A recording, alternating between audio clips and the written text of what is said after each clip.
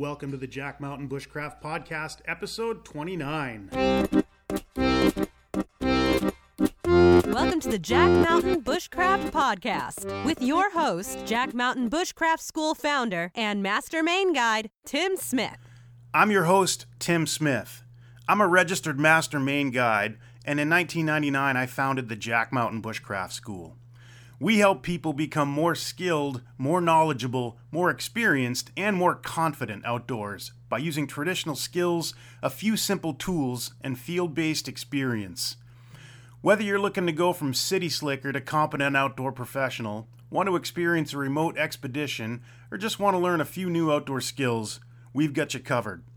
You can check out the show notes to this and all of our podcasts at blog.jackmtn.com. When you're there, click on the podcast button. And if you enjoy the show, please leave us a review on iTunes.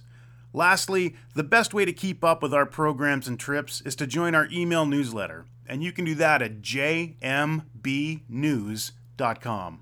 Hello, folks, and welcome back to another edition of the Jack Mountain Bushcraft Podcast, episode 29. I'm joined today by Christopher Russell. How we doing? Good. How are you about you? Awesome.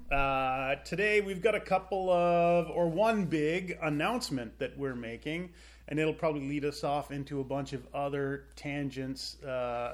Always does. For better or for worse. If in the background you hear a little bit of clicking sound, that's Lucky the Wonder Dog running around.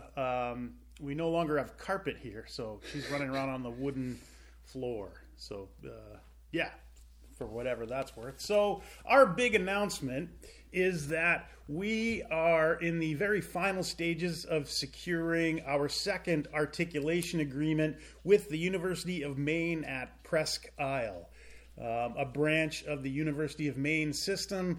We've been in discussions with them for quite some time, and they are going to start offering college credit for our programs starting with the spring semester. And that's a big deal for us. We've had an articulation agreement. We've had an articulation agreement with Western State Colorado University since 2007. And the second one is, maybe the hardest to get, that sophomore jinx, if you will. But we're excited about that. Also, differing from Western State Colorado University, the credits that students will be able to receive for taking part in our programs will be more focused on hard sciences, which is great for people, say, further along in their degree program. The credits from Western State are a lot of general education credits, so if you're a first or second year student, great. They usually fit in well with your degree program or your degree plan, I should say. Yeah. But the upper level science credits and things just work better for students who have more academics under their belt because there are fewer empty spaces in the degree plan to fill in. So we're super excited about that. It's about 35 minutes from the field school to the University of Maine at Presque Isle, or from here on out, UMPI to the UMPI campus. So we plan to have a presence on campus with regards to, having students come out to our place, us helping. Well, we already go there. Us helping to run programs or to make appearances during classes and appearances on campus, and we're just pretty excited about that.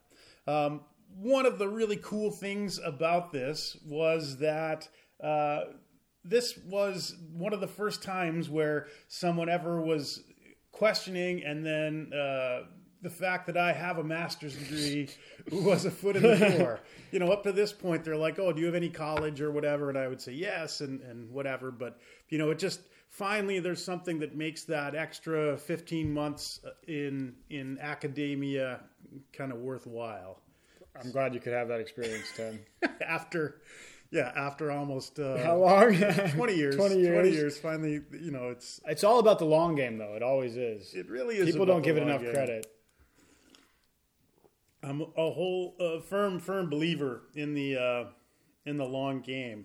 So, we're excited to work together with UMPI. Initially, it's going to be they will provide credits for our semester programs and our wilderness canoe expedition semester and our boreal snowshoe expedition, similar to what Western State Colorado University offers. But looking towards the future, we're really excited to create new programs and to add an academic twist to some of our existing programs and expeditions. For example, I think 2019, we're probably going to run another trip up north to go out with our Cree friends in northern Quebec, and we're looking forward to trying to put together academic credit in anthropology for a trip up there, cross-cultural studies, subsistence lifestyles, and we're pretty excited to look into that.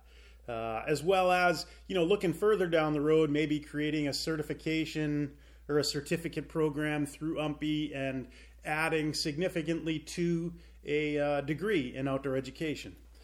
Yeah, I think that's a cool aspect of it. We were talking beforehand and talking about how, you wanted, this is the degree you wanted and it didn't exist. So I think it's cool that now we can make that, not happen overnight, but it's cool that we can start moving towards it instead of just studying business because you want a degree. Yeah, what Christopher's talking about, way back in the day, as an undergraduate, I got my degree in cultural anthropology. And what I wanted to study was subsistence lifestyles, cross-cultural studies of people like our Cree friends in northern Quebec and just people who lived really close to the land. And that sort of thing it just wasn't available. I looked pretty high and low and never really found anything that was remotely close to it. So then, upon getting out of school and starting the Jack Mountain Bushcraft School, one of my long-term goals was to make traditional outdoor education a viable option for college students. So to sort of help to provide that field of study that just wasn't available when I was a younger guy. It still isn't now.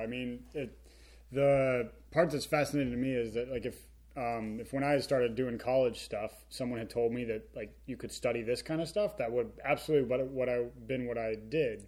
But like you said, it just doesn't exist. And even the outdoor ed that exists is more, being wrapped in plastic and bombing down rivers. Not really anything like the sustainability and living close to the land that we usually do up at the semesters.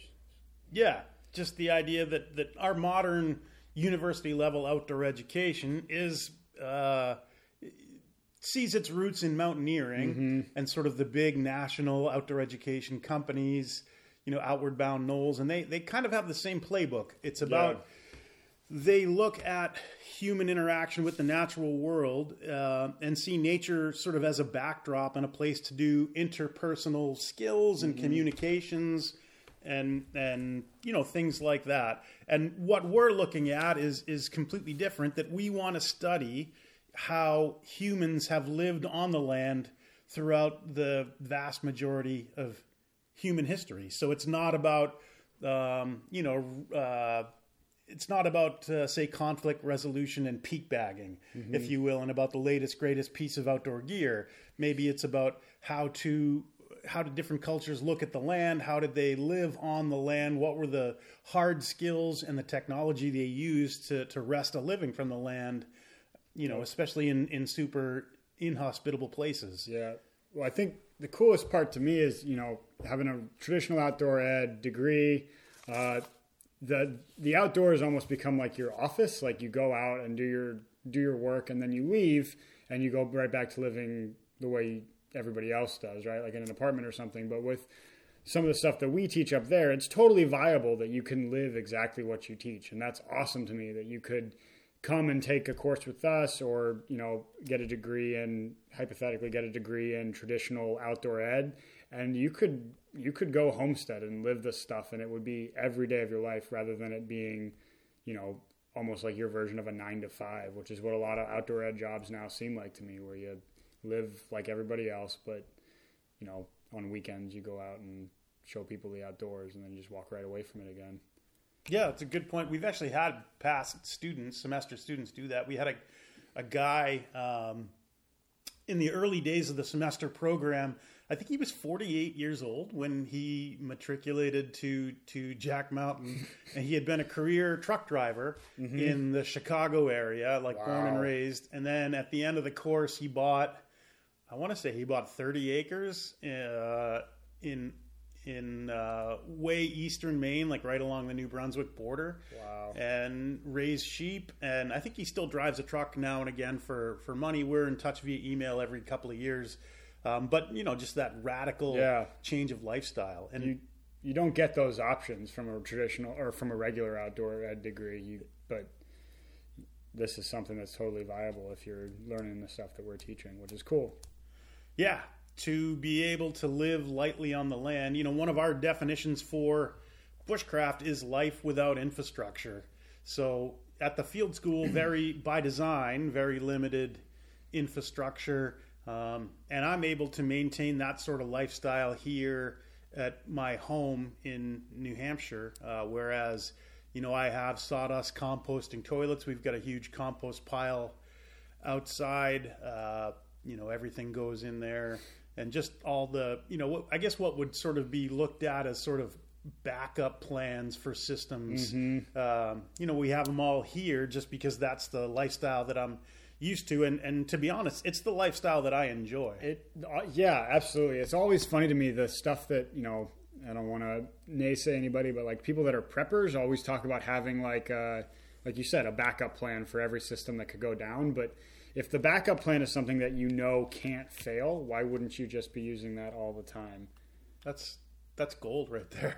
it just doesn't make sense to me. Like if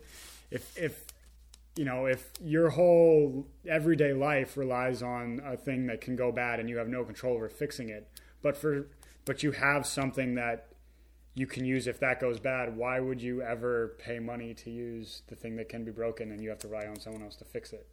It just doesn't make sense to me. I can't wrap my head around it. I don't know how we got here, but I'm glad we did. And thus is the paradox of modern life. Actually, yeah, absolutely. Actually, I don't know how we got here, but I'm glad we did. Kind of sums up my whole relationship with everything with you, Tim. I just need you to know that. The paradox part or the... Whatever. I don't know. Yeah, very interesting. Yeah. And I ask myself that every time. We have a modern house here in New Hampshire with 80 million moving pieces, and everything can, and in my experience, does break on a regular basis. Yep. So I often will just, use those backups by default. So for example, absolutely. Again, I don't want to make too big of a deal out of the composting system, but, since 1996, 1995, that's been my usual way of doing things. At this point, this many years in, you can't change. Yeah, I can't change. Anyway, no, it's I don't know. Yeah, I don't know how we got on that tangent. Oh, that's the kind of stuff you couldn't get from a regular outdoor ed degree. Like you would know how to, keep people wrapped in plastic and warm long enough to go out on a week-long trip. But as soon as you get back, you're right back into modern life. And, maybe that's for you. But I know that there are a certain quadrant of people that they're looking for something different. They're looking for something that's permanent in their lifestyle. And I strongly believe that we can offer that. By quadrant, you mean 25% by definition. There's definitely 25% of people that we could get to come up and use compost toilets. If not more. It's just our evil way of getting more soil for the garden. Yeah, exactly.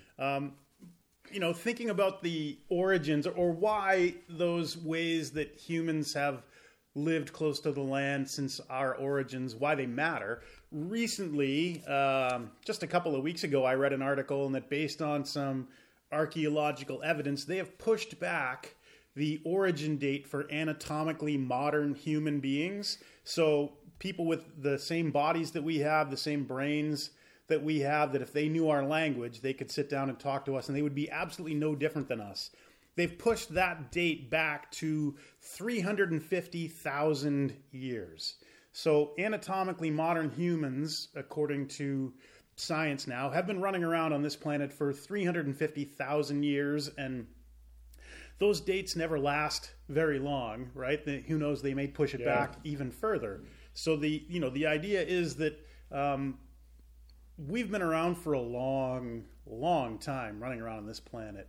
And I think both of us just read this past fall, read that book, Sex at Dawn. Yes, we did. Christopher Ryan. Yeah, really interesting book about human sexuality in prehistory. Yeah.